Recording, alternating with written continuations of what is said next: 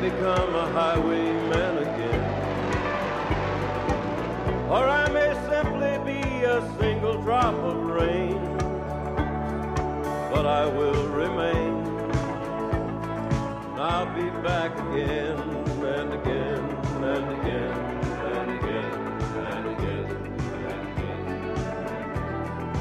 Well, I'm playing this podcast for a very, very simple reason. I just realized in a few months it'll be the 30th anniversary that my dad and I were in the press pit of the Highwaymen concert at Central Park. Now, Lou Terminello, I kind of love that song because I feel this podcast is leaving a legacy behind with everybody I've had on, and you know, you're part of this.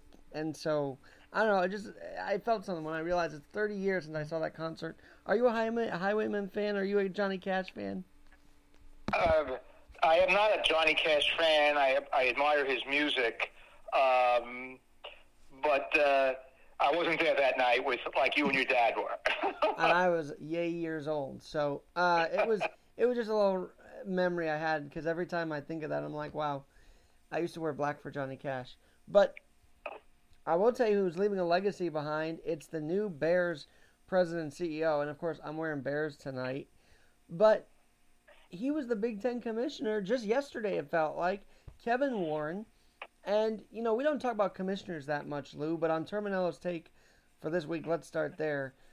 Why did the Big Ten Network run a whole day of this big signing of him going to the Bears as president and CEO? I mean, look, he already set up the Big Ten pretty damn good with a TV deal worth $7 billion with Fox, CBS, NBC. He did leave a bit of a legacy, didn't he? Without question, what you just mentioned, that TV deal has brought the Big Ten to an even higher level as they move forward into the next decade. The Big Ten on Saturday is going to be dominating college football with Fox at 12, the 3:30 game to CBS, and the 7:30 game to NBC. And I don't know if you saw who got the play-by-play gig for the 7:30 national game on NBC.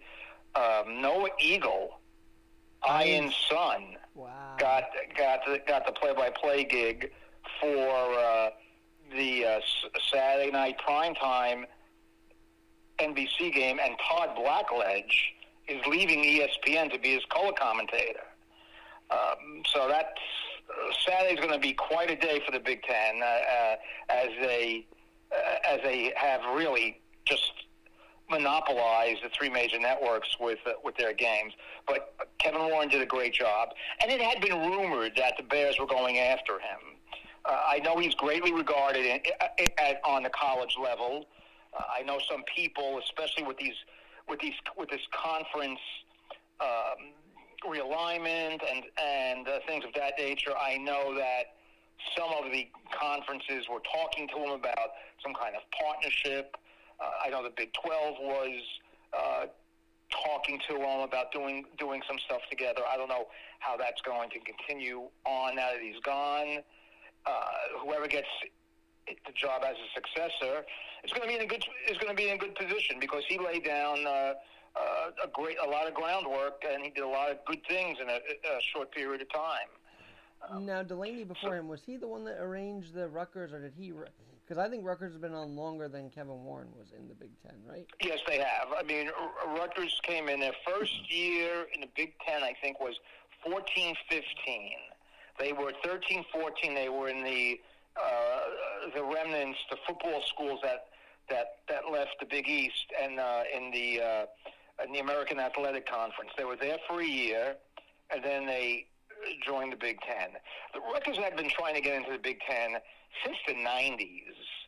Even when they joined the Big East from the Atlantic 10, they were always trying to get into. They always thought that the Big Ten was the place for them, and that's where they've been. Ironically, one of the names I saw for potential, and there was a whole list of names, was Tim Pernetti, the former Rutgers tight end.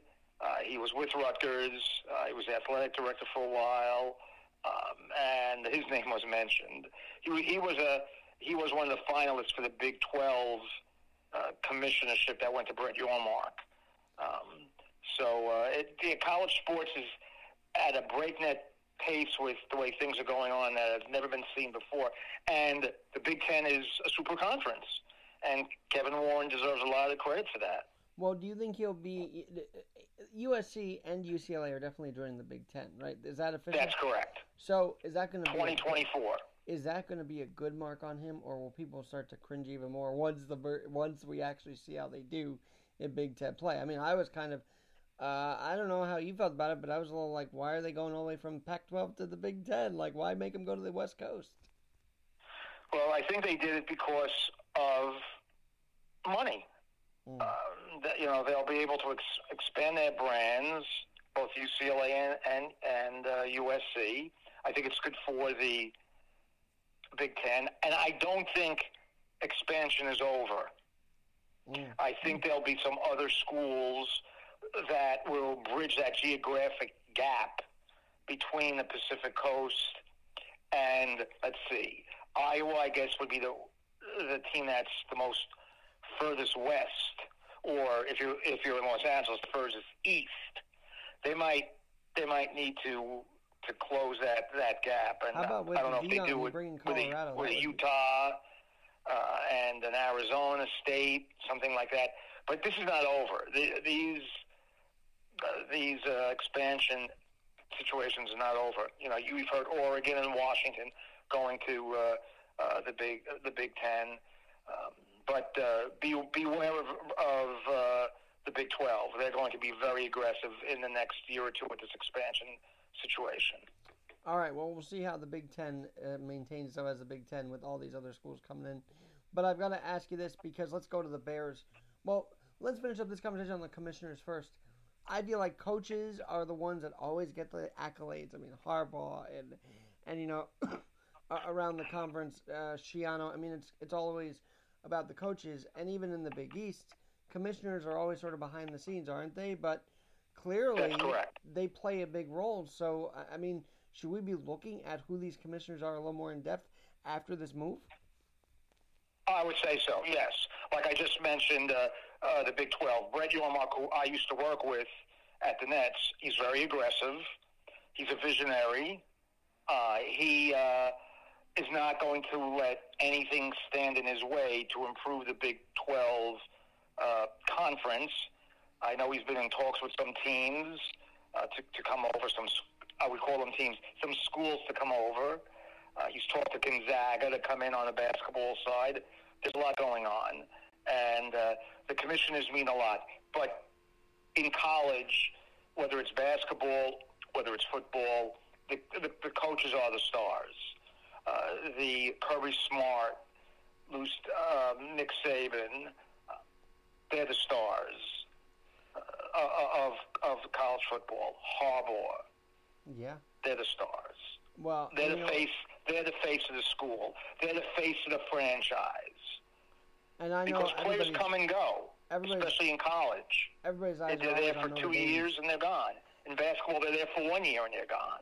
Everybody's eyes are always on the Notre Dame coach too. Like, I mean, when Brian Kelly left, we were like, well, what's going to happen next? Well, Freeman did a damn good job, I thought, coming in to replace him, not only at the bowl game, but then a year later, a whole year with him. And they won with Buckner, who was actually their first quarterback of the year until I think he must have got hurt because Drew Pine took over, went to the transfer portal. Buckner comes back looking fresh and had a good game, I thought, in that bowl game there. So, and they just signed Sam Hartman in the transfer portal out of Wake Forest, who's a very good quarterback and is an upgrade at the quarterback position for Notre Dame going into 2024. Maybe Tommy Rees will blow less blood vessels up in the coordinator's booth this year. We'll have to see. But I want to focus on the Bears because, as you know, my dad's a huge Bear fan, and I think today was a fresh take because Justin Fields had an unbelievable year with his legs. He was running all over the place. They just could not put it together defensively.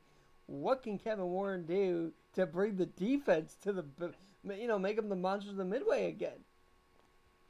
Well, he does have the number one pick, So that's going to be interesting to see what they do. Do they believe in Justin Fields? He has to improve his throwing ability. Yeah, he ran for over 1,000 yards, and he's a great athlete. But they have to improve their defense, like you said.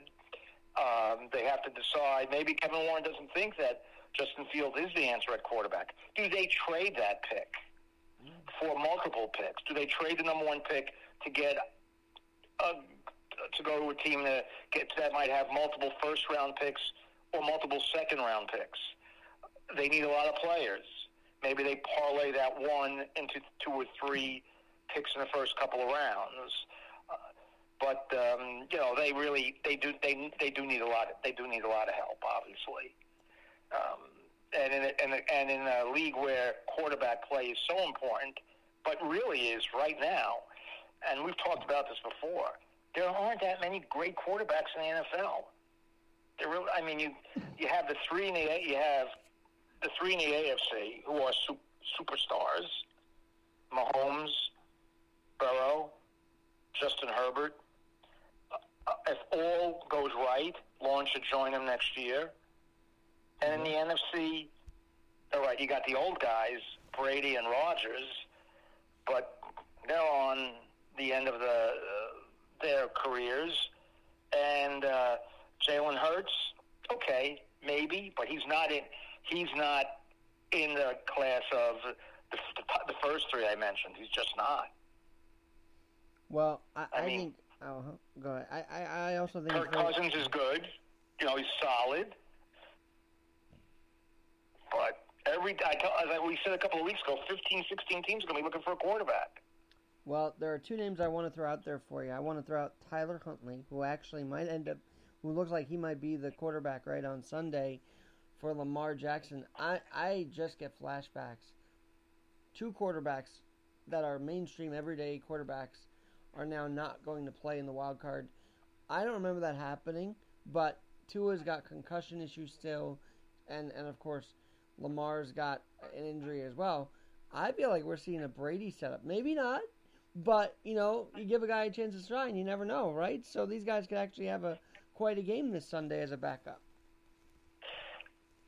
You're right. I don't think Baltimore, even with Lamar Jackson, and they're going to miss him greatly, obviously, he gives a different dimension that other players, besides maybe Justin Field, is the closest to Lamar Jackson in that type of situation. So, they're going to miss Lamar Jackson, and I think the Bengals are going to be loaded for bear, as they say. They're going to be ready to play. And anything that happened last weekend in any of the games, just flush it down the toilet. Last weekend was like a glorified exhibition season for the most part. Most of those games were terrible last weekend. So anything that happened in those games, don't even think it can carry over into this week. It can't, in my opinion. I know Cincinnati and Baltimore played last week, and it was a competitive game for the most part, but the final score made it look competitive. It was 17-0 Cincinnati. And yes, Baltimore did come back, with third-string quarterback Anthony Brown.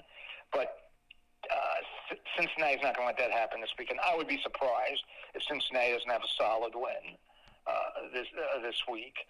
Even if Lamar Jackson was healthy, and if Lamar Jackson's ready to play, he's going to have 6 weeks of rust on him. So Cincinnati's in good shape in their game on Sunday night. Miami is going to I can't see Miami being competitive at Buffalo unless Buffalo plays down to the competition for a while. But it's not going to happen for 4 quarters. Buffalo is primed. They're ready. They are playing not only for their city, for themselves, for DeMar Hamlin.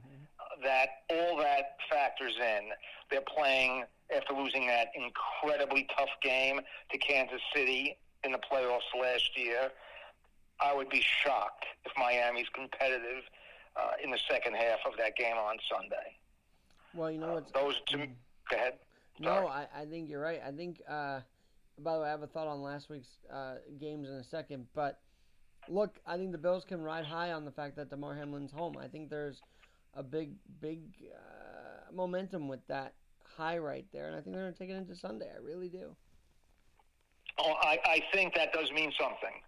I really do think that it really means something for them as they prepare, for these playoffs. And they're playing for him, with him, in their hearts. And then, that helps. I mean, that makes a difference. There's no doubt about it. Now, I know you want to know about Trevor Lawrence, and I got to tell you about this game on Saturday night. Chargers-Jaguars. You know who's calling it, right? Al Michaels is going to be calling the game on NBC this week, and I'm very excited to hear that. Yes, well, after one of the deals that when he went to Amazon, I guess NBC said that, come playoff time, if we ever needed an extra broadcaster for the playoffs, that he would be doing the game. And obviously, I think he's as good as anybody who's ever called play-by-play at the NFL level. To me, him and the late Dick Enberg are probably, I'd have them as 1A. That's just my opinion. Obviously, I've heard a lot of great broadcasters, Kurt Gowdy and Pat Summerall, and Keith Jackson, who did pro for a while. Everybody forgets Keith Jackson was the first play-by-play man of Monday Night Football. There's a lot of great announcers. Iron Eagle, obviously. There's a lot of great announcers, but so far, I still have to put Al and the late great Dick Enberg as 1A. That's, like I said, that's just my opinion. And Tony Dungy. But that's an interesting game, the Chargers and Jacksonville, and I think the Chargers have a load of talent. If they can stop the run, which has been a problem all year, they should be competitive, and I think they have a very good chance of winning on Saturday night in Jacksonville. I actually think that if you put the Chargers in the NFC, they'd be right up there with the Eagles. The difference between the AFC and the NFC in these playoffs is wide. It's very wide. Well, and just because I feel like the AFC is sort of like the National League. They play a little more small ball than the NFC. I don't know why, but I feel like they play a little more conservative. Am I right in that? I wouldn't say conservative. No, I would not say conservative. Obviously, when you have offenses like Kansas City and Buffalo and Cincinnati, they're not conservative. No. Los Angeles Chargers remind me of Dallas as far as their inconsistency goes. But Herbert is better than Dak Prescott. And I feel like Dak had a bit of a downswing this year, and I don't know what it was. I don't know if it was injury, but it just seemed like they had these near misses that would end up being wins. But overall, and of course they lose to the Jaguars down the stretch, which was the most shocking loss for them all season, I thought. I mean, what happened to the Cowboys? It's just they don't have a rhythm, it seems like. Well, as you know, we've heard on these other shows that we've done, I have been critical of the Cowboys all season. They're not consistent. They don't come ready to play. I know Sunday was they still were playing for seeding, and they came out and they were absolutely abysmal against a terrible Washington team, and it was stunning that they've been so inconsistent this year. I don't know who's winning Monday night. I really can't make a prediction because Dallas is so inconsistent, and Jackson and Tampa has been the only reason they made the playoffs is because Brady pulled a couple of games out of the hat. So I don't know who's winning that game. I mean, Dallas is more talented. They have the better roster, but they've been so consistent. You just mentioned the Jacksonville game. They were up 27-10 late third quarter. They were 14 points at Green Bay in the fourth quarter, and they lost that game. So we'll see. I mean, Dallas is a little bit of an enigma, but really not, because they've been inconsistent all season. If you notice, by the way, we're 20 minutes into this, and we haven't talked about the national championship game, and that's because there's not much to talk about. Stetson Bennett did what he did. I think the overall score was surprising, but no one really thought TCU would win the title game, right? So it sort of played out as planned, except for the big score. Right. No, you're 100% correct. You can't pick 65-10. 65-7 in a game of that magnitude when two teams are playing for the championship. But this is all you needed to know. Georgia had 66 4- or 5-star recruits on their team. TCU had 16. That's all you need to know. And they're deeper, they're better, they were more skilled, they were on a mission, and the game was over before it started. And you could see that in the ratings. First quarter, 23 million people watching the game.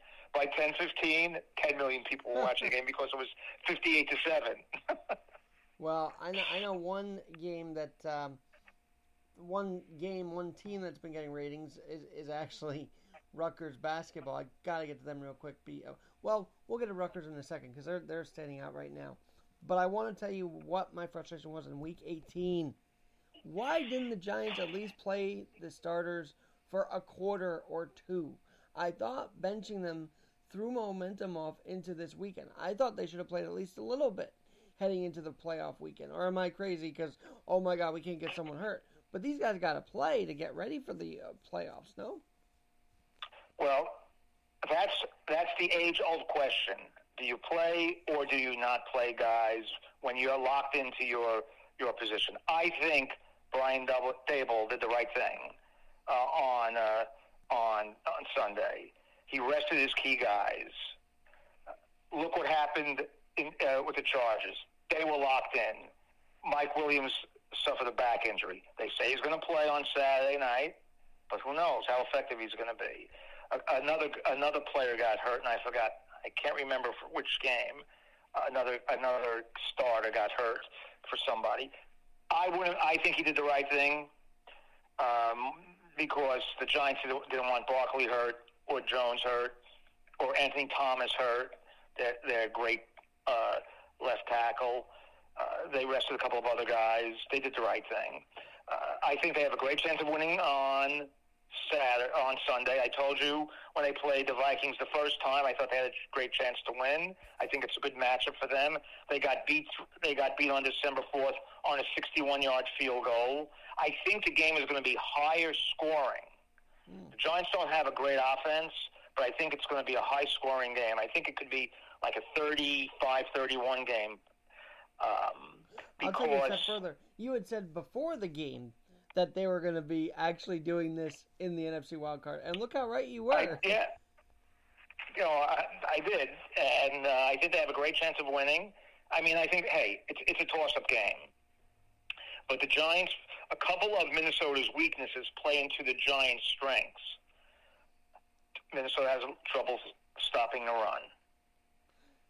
I think the Giants are going to feed the ball to Barkley. I think he'll carry the ball more this week than he's carried any other game this year.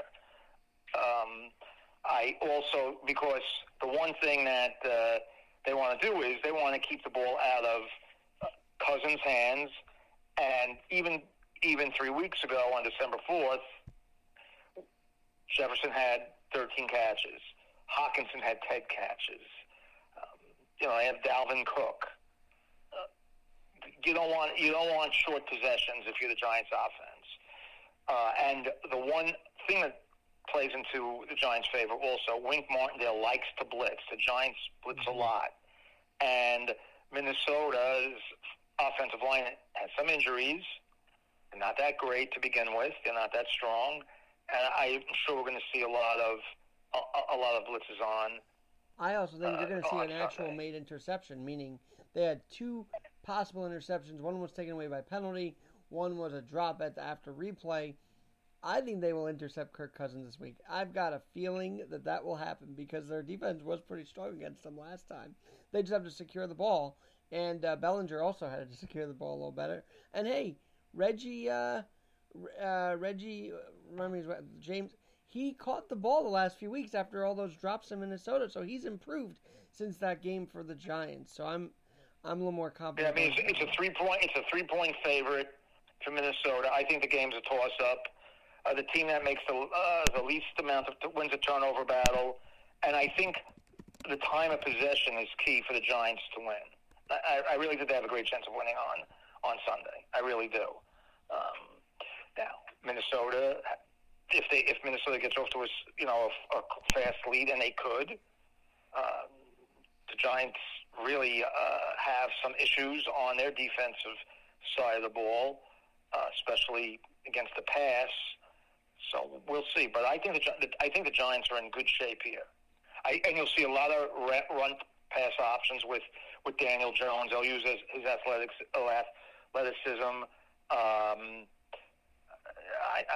This is going to be a good game. This is going to be one of the. I think it should be one of the better games of the weekend. By the way, as far as competitiveness, it's an all New York day on Sunday too. You got the Giants and the Bills. I'm very excited to see them play back to back. All right, I also think the Vikings are the shakiest home team in the NFC. I think the Buccaneers have a better chance than the Vikings. I don't know. I think you're right. They're both the craziest teams going into this thing, though, the way they've been on and off. But I've got to talk about this team because obviously you saw Geno as a Jet. You saw Geno Smith against the Jets, as a Seahawk this year. Look, he has made that Seahawk team much improved. I don't know how, but he just shaped up a bit up in the upper Northwest with Pete Carroll. And they're going to give the Niners a run for their money. I really do believe it. But I think the Niners will come out victorious, and I think you do as well. Yeah, well, the only thing that we disagree on, and I know they're having some terrible weather in Northern California, and that might change the competitiveness of the game. If the game doesn't become a slog because of a muddy field, I think San Francisco is going to win convincingly on Saturday. Geno Smith has been terrific. He really has been. He led the NFL in completion percentage. He's worked on his game. He's in his 10th year. He overcame some immaturity early on, and he's been a godsend for them this year. They traded Russell Wilson, and everybody said, what is Seattle doing? Well, Seattle made a great trade because they have Denver's pick, which I believe is 4. It's in the top 5 for sure. And, Geno Smith throws a nice pass. But we talk and about he has great receivers in Metcalf and Lockett. I just can't. I really can't see them. I would say in the fourth quarter we'll know that San Francisco's got the game in hand. I know that we were talking about Brock Purdy, and you were a little nervous about him earlier on in the year when he had to take over for Garoppolo, but here he is, time to shine. And believe it or not, he's gaining some comparison. I'm reading here on NBC Sports to Joe Montana, and kid's pretty young. I don't know. I haven't seen enough to know for sure, and you obviously will have watched the Niners a little bit more maybe over the year. But Purdy is the guy, is he not, this weekend to see how he does? I think Purdy's the guy, not only this weekend. I think moving forward into next year, Garoppolo is unrestricted free agent, so they can't franchise him. He's going to go somewhere else.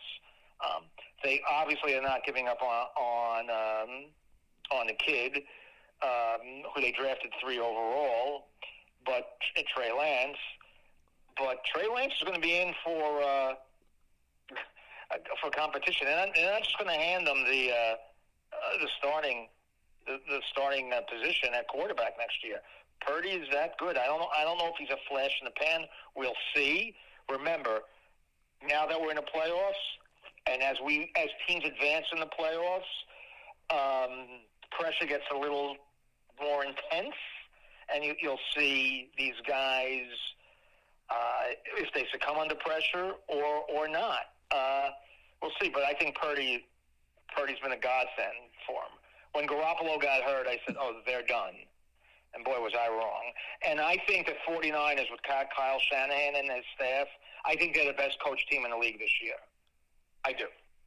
Well, they definitely, I guess you'd say, have discipline. They've always been the team that's sort of been a little more consistent every year. It's just when it comes to playoffs, something changes. Even with Garoppolo at the helm, it's not been good after the first round. So maybe this year will be different. We'll have to see. I want to move on to something else because obviously, as I mentioned, Rutgers, we're seeing them win in basketball. And I know it's a big shift, but I got to bring this up because on my mind, and you're a Jersey guy, you're following both Rutgers and Seton Hall, but come on, Rutgers again, winning. This team with Cam Spencer, tell me what you're seeing about the Rutgers Scarlet Knights this year. Well, I watched a lot of the game last night, and they play the same way all the time. Down and dirty defense. You know you're not going to get an easy shot against Rutgers. All their defensive analytics have them as third overall in the country. And they've done some nice things with this transfer, Cam Spencer from Loyola of Maryland. The kid was one of these walk-ons. I guess you could say he was a Stetson Bennett type of guy.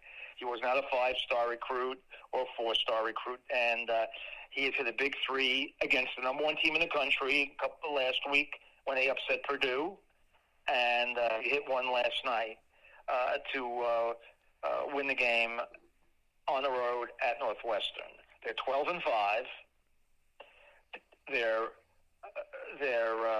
have 2 losses in the conference. They're 4-2 in the conference. They should be 5-1 because they lost on that ridiculous call, and it wasn't even a call at the rim. There was a Rutgers, an Ohio State player standing 3 feet out of bounds, and three guys, the 3 officials missed it, and it's just surprising to see how 3 guys could miss a call that obvious. But anyway, I mean, with veterans like Paul Mulcahy, who is so tough, and he hits big shots, and he's not afraid. He's a senior. And Caleb McConnell, who was the Big Ten Defensive Player of the Year or on the All Big Ten first team last year. They're in it for the whole season. They're on their way to another NCAA bid if they keep going the way they do and don't suffer any injuries. The RAC is a place where the fans are rabid. It's a great place to play, but the Big Ten as a whole is very, very difficult. Really, any team can beat any other team on any given night, but Rutgers has done an extraordinary job. They really have. They're just so tough defensively, and getting this kid Cam Spencer has just been tremendous. Right, for them. and the backstory on Steve Piquet, wasn't he a New York area coach for a long time now? Or tell us a little bit about him that may not be aware of the rise of Steve Piquet. Yeah, well, he before Rutgers, he was at Stony Brook, and he obviously one of the reasons why they have that nice new gym now is because of his brilliance as a coach, which helped Stony Brook win games. And then he obviously took, when he had a chance to coach a Big Ten team, he took that opportunity at Rutgers, and he played at UConn, and so he's familiar with this area. He's a terrific coach. He's a terrific coach, and there's no reason to think that they're not going to get better and better as time goes on. Not only this year, but in future years. I mean, Rutgers basketball looks very, very promising. How about, when we talk about the Big East, we talk about how St. John's struggled against Seton Hall, but they finally get a win here of late. Look, I still think we're literally 2 months away from the tournament, which is hard to believe, but we're getting there. It's going to be a slog, though, for both teams still, right, the rest of the way. they don't seem to have rhythm on either team here. Seton Hall beat a pathetic Georgetown team the other night in front of nobody down in D.C. And Georgetown for the last 2-3 years have been so bad nobody goes to their games.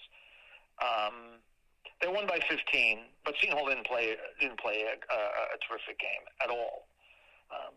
Dawes was good for them. He hit a lot of threes, opened up a good working margin for them. But Seton Hall has a lot of work to do.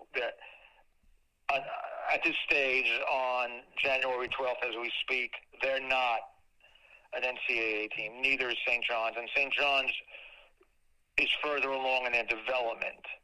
This is the first year for Coach Holloway, and not for Anderson. He's been there for 4 years, so they should be further along.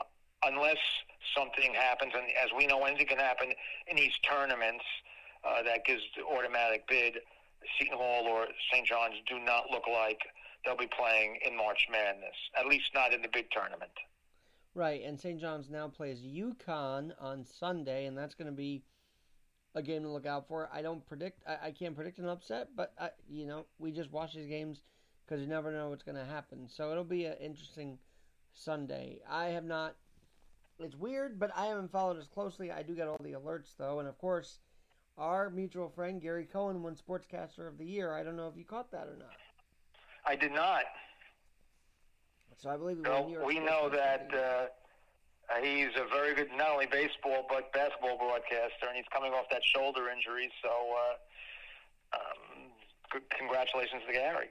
Now, as we speak, overall tonight you got the Nets and the Celtics, two of the big titans of the Eastern Conference.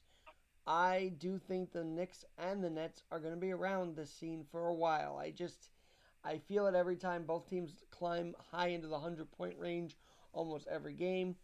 I feel it when you see Durant and Irving in sync. I feel it when Jalen Brunson touches the ball. That's how good he is for the Knicks. Look, they're going to be in this thing for a while past March and April, right? I mean, come on now. Well, it should be the worst the Knicks should be, and they got to be in at least the play-in tournament. They're not going to finish 11th. That's for sure. If they do, then Tibbs is gone. If they finish 11th, that's for sure. Brunson's been a big difference, especially in the last week when the Knicks lost. After the Knicks won 8 in a row, then they lost 5 in a row. He's been terrific these last 4 games for them. These last 5 games for them. He's a very good player. I think right now he's even playing better than the Knicks thought he was going to play. He's an excellent player. As far as the Nets go, the Nets were playing as good as any team in the league. They won 18 out of 20. They won 11 in a row. They won 21 out of 25. And then Jimmy Butler rolls into Kevin Durant on Sunday night, which is a devastating injury for the Nets. He's going to miss about a month. Hopefully that's all it is. But the Nets, who were a game behind the Celtics and had the second-best record in the NBA, it's hard to overcome the loss of the guy who I thought was the MVP in the league so far this year. So we'll see what they do. I think they're in a little bit better shape than last year because they have a coach who has them more organized in Jacques Vaughn. And the last year, Kyrie couldn't play some of the games because of the vaccine mandate. So that should help a little bit. But it's going to be hard to win games without Durant. Durant is so good. He's such a great shot maker. It's going to be How about the return of Joe Harris? Has he been a factor? Because I remember before he was pretty much invisible and then got injured, he was a big part of that 2020-2021 team that, took a 2-0 lead on the Bucks and then lost it after that. But he was a part of that run for a little bit. Well, Joe Harris is getting better, and his foot injury seems to be improving, and he's shooting much better from the perimeter, which the Nets need. even when Durant comes back. If they could get some offense out of Ben Simmons, who really sees the floor well. He's a terrific passer. He's a all NBA defender. But he just can't score, Alex. I mean, unless it's a point-blank layup or dunk, anything outside 8 feet, it's like a 25-footer for him. And they need some points from him, and that's a problem. But he's a terrific player. As far as he's got a high basketball IQ, but his offensive game as far as scoring, it's not good. Luckily, he hasn't been as dramatic as it seemed to be in Philly. That's a good sign, right? I mean, yeah, that's a good sign. Absolutely. All right, I gotta ask you this because another game I followed was this past Saturday. You had the Rangers and Devils back and forth. Rangers up 3-1, then they lose the lead 3-all, then they lose overtime to the Devils. I mean, look, Devils look for real every game, and the Islanders are climbing back here. But I kind of love the idea when the Rangers win and the Knicks win. At least the Garden's jumping here. I'm excited for that. Well, yeah, obviously, when your team wins, it'll invigorate the building. That's for sure. And that Devils Ranger game on Saturday was an exciting one. If you're going back to that, I love Jack Hughes. I mean, we're seeing a kid who is turning into a superstar, and he's only 21 years old. And nobody in this market knows Jack Hughes. It's unbelievable. But the kid is so good. I think he's the best hockey player of the three local teams in New York. I'm not counting Shesterkin and Strokin. They're the two best players on their team. But out of the skaters, Jack Hughes is, in my opinion, is a solid. So far this year has been the best player, and I think he's only going to get better. Well, I thought, and I, I just think the turnaround of the Devils is something to write about for sure because they didn't even draw the fans. They had $20 tickets. I heard suites were like $50 last year. I mean, this is how bad it was. Now prices are up. The Devils have turned it around. Obviously, it's not just because of Hughes, but he is the main factor. And I don't know. I think there's a culture change in New Jersey for sure. Well, there is, and I mean they have a lot of good young players. Nico Hischier is a terrific player. He was another high draft pick. Jasper Bratt is a terrific player. He scored that amazing goal. I mean, I've seen a lot of great slap shots in my lifetime, but his power play goal to make it 3-2 went in and out of net so quickly. It was stunning. Vanacek has been terrific as a goalie. They've always had goaltender problems the last 4 or 5 years. They're on their way. They have a chance to be real good. The Rangers are an excellent team, and the Islanders have the same problem that they've had for the last, even when they were going to the conference finals 2 straight years. They still don't score enough goals. They don't have that game breaker, that guy who can score. They don't have a Jack Hughes. They don't have a Mika Zibanejad. They don't have a guy like that, or Panarin. Now, Lou Lamoriello, the general manager of the Devils, former general manager of the Devils, but now general manager of the Islanders, actually gave an offer to Panarin when he was the Columbus Blue Jacket free agent, was higher than the Rangers, but he wanted to play for the Rangers, Panarin. And that would have made a big difference if Panarin was on the Islanders, that's for sure. Barzell's their best offensive player. He's a brilliant stick handler. He sees the ice, but he needs help. Yeah. The Islanders don't have that natural goal scorer. They need a couple of them. Well, I'll tell you the other thing about the Isles. So tell me about Anders Lee. See, this is one guy I thought of a lot the last few years because they missed him with injury, with COVID. I mean, everything seemed to be hitting this guy. How has he been performing this year? And, of course, Barzie's still consistent, isn't he? I mean, he's getting these. Yeah, no, Barzie's been great. He's averaging a point a game, and he, like I said, he sees the ice. He's a brilliant puck handler. But if he was shoveling the puck to a goal scorer. I think he'd even be higher up on the scoring list. Andrews Lee, terrific player. I mean, obviously he's important on the power play. The Islanders' power play is putrid, and it's gone through these periods for the last 3-4 years. Again, you're not really taking advantage of a guy's size like Andrews Lee. If you know, on a power play, if you don't run a good power play, and that power play is bad. I will say, it cost them a chance to go to the finals 2 years ago, a finals which they would have won.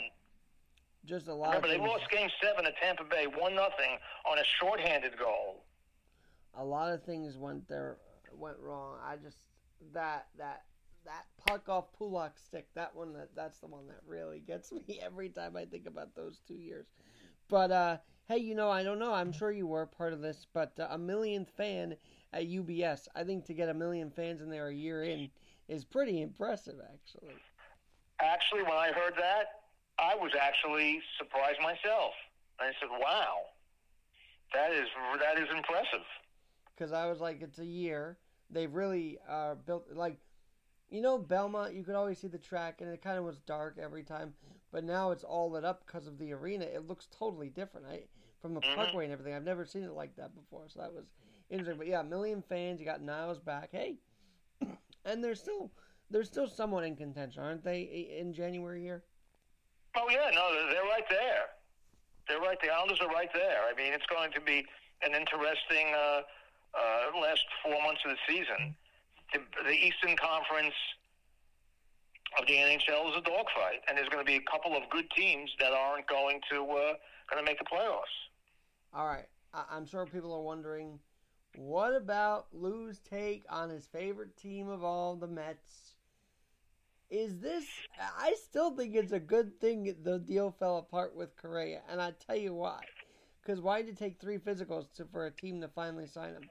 That's the suspicious part to me, if I'm very honest with you, when it comes to Carlos Correa. Well, obviously, in the short term, it doesn't help the Mets. But probably in year 7, 8, 9, 10, it probably would. The Mets made a fair deal.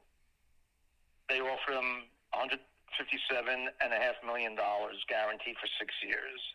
And then another $157.5 million over the next 6 years based on his health. And they didn't want to go for it, and they went to Minnesota. A great signing for Minnesota, a steal for Minnesota, no doubt about it. I mean, a small market team usually doesn't make that kind of deal. They did. And it looks good for them. The American League Central is not a good division, so they could contend this year. I know last year they were under 500. I think they won 78, 79 games. But, it's disappointing for the Mets because we want to see them win next year. But I think both teams here in New York are going to compete for both, well, mainly for Brian Reynolds. I mean, I know that Andrew McCutcheon's talked about with the Mets, but I think the guy you look for now is Reynolds, who just walked away from Pittsburgh after they offered him this unbelievable deal. Yeah, well, Pittsburgh controls him for another 3 years, and apparently what they're asking for, somebody said they're treating Reynolds like he's Juan Soto. That's what they want. So I don't think he's going to get traded anytime soon. I think he'll get traded eventually, unless they sign him. And these things, as we saw with Carlos Correa, these things could change. But they say that the Pirates are holding out right now, and they could. There's no reason for the Pirates to rush into making a deal, if any. They control the guy for the next 3 years. What's he going to do, not play? He's a young guy. What's sad about that team is they still have, they have a few veterans. They also have that kid who hit a bomb off the Mets last year. Their prospect, their draft pick, who actually formed pretty well. I mean, the Pirates have some talent. They have Ben Gamel, right? So, I mean, these guys they have a team. It's just they haven't put it together. I don't know what the answer is for them, but. Well, they have some good young talent. They have the shortstop that you mentioned, and they have Reynolds. They have a talent gap. So you're not going to see them in contention anytime soon. I assume they will trade Reynolds eventually. They're just waiting for the right deal when a team is desperate. You mentioned Andrew McCutchen. Andrew McCutchen is obviously nowhere the player that he was. Can he be the Mets' right-handed DH? I guess he could perform well at that position. They need another right-handed stick. We'll see what they do. All right, I gotta ask you this: did you hear the news about the other side of town? The man named Aaron Judge. By the way, thanks to Sweeney Murdy for joining this podcast this week as well. See, it's a podcast network because I'm getting all these amazing voices on Lou Terminello, Sweeney Murdy. I mean, one after the other. But he and I talk about Aaron Judge, and sure enough, the captain is getting the key to the city. Did you hear about that? I didn't hear about that. Congratulations to Aaron Judge. Mayor Adams said, well, he signed this big deal and he had this big season. Why not? But I'm going to ask you the same question I asked Sweeney Murdy. Isn't a ring, a literal ring on his mind now after signing 9 years? It's got to be. It's got to be. It's got to be. I mean, anything moving forward. He could hit 50 home runs this year. He could drive in 170 runs. It's all going to come down to playoff baseball. That's what's going to come down, how he performs in the playoffs. And that's what it is. Alex, unfortunately, it may not be fair, but you know how it is around here. That's what it's going to be like. Well, yeah, the fans are starting to boo him in the postseason, which is just, that's the Yankee fan way. I hate to say it. That's any New York fan way, actually, if you think about it. Yeah, and sometimes it may not be fair, but that's what it's going to be. That's what it's going to be. That's for sure. And then some sad news to end with here. By the way, speaking of commissioners, I want to give a shout out to Bob Dranoff, who is the commissioner of the East Coast Conference, my Queens College Conference, and he had me on the air during a couple of postseason conference basketball games when the ECC tournament was on. So Dranoff's included me in the whole fold, but he's just a great guy. And as you said earlier, everybody behind the scenes at these conferences make the difference, right? That they got to be shouted out, even if it's at the E2 level as well. All these commissioners. Oh, I agree with you. They do. They deserve some accolades, no doubt about it. And that's why this podcast exists, to give people that don't get the shout out. And then Lou, one last sad note: Lisa Marie Presley's dead. I could not end the podcast without mentioning that breaking news that the only child of Elvis has passed away. She suffered cardiac arrest coma. Pretty sad note to end on, but that is the news to break. So she passed. Oh yeah, I see it now. 31 minutes ago. Wow, that is very sad news. Pretty stunning, actually, when you think about it. But oh my God, yeah, that is a sad way to end the podcast. Charles White, the Heisman Trophy winner, died at 64 today. Or yesterday at USC, and he played 9 years for the Rams and the Browns, a big time running back, and I think he passed away of cancer. So that's way too young to go. That's too very sad about Lisa Marie and Charles White. But on a good note, there's football. I guess in that whole moment, there's still football to look forward to. There's still a big weekend of sports, and Lou, you are part of the reason why I rebranded this the Alex Garrett Podcast Network, because it's a whole network we've got going on here, and you're definitely part of it week in and week out, and I really appreciate you, sir. No problem. It is my pleasure. A lot of interesting things coming up in pro football, and in the next couple of months, obviously, the Jets with a new offensive coordinator they're gonna sign. They're gonna do something at the quarterback position. Coaches, Deshaun Payton, where is he going to go? He's going to have his pick of the litter, that's for sure. So a lot of interesting stuff. What are the Colts going to do? Is Jeff Saturday really going to be their coach? I doubt it. I was talking to somebody very close to the Indianapolis situation last week, and they was saying that the reason for all the coach problems is Robert Irsay. He's a little crazy, and right now he has that team in disarray. But that's what Sean Payton won't go to a situation like that, because that's a crazy situation. I could see him going to Denver. I could also see, and if McCarthy loses on Monday night, I can see Sean Payton getting that job. I can't see McCarthy surviving. I just can't. It is kind of crazy that he's living on the edge every game with the Cowboys since he got there, really. So he is. That's exactly right. He's living on the edge. We'll have to see what happens. But Lou, my goodness, it's been a great hour with you, friend, and we got to do this again next week. Hopefully with some happy results for the tri-state area, huh? Well, that would be good. It's always nice to talk about when they're doing well. That's for sure.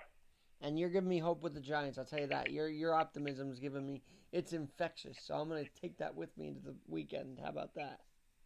That sounds good to me. I'm glad that I was able to provide that. I'm Alex Garrett. That is the Terminello Take with Lou Terminello on the Alex Garrett Sports Spotlight.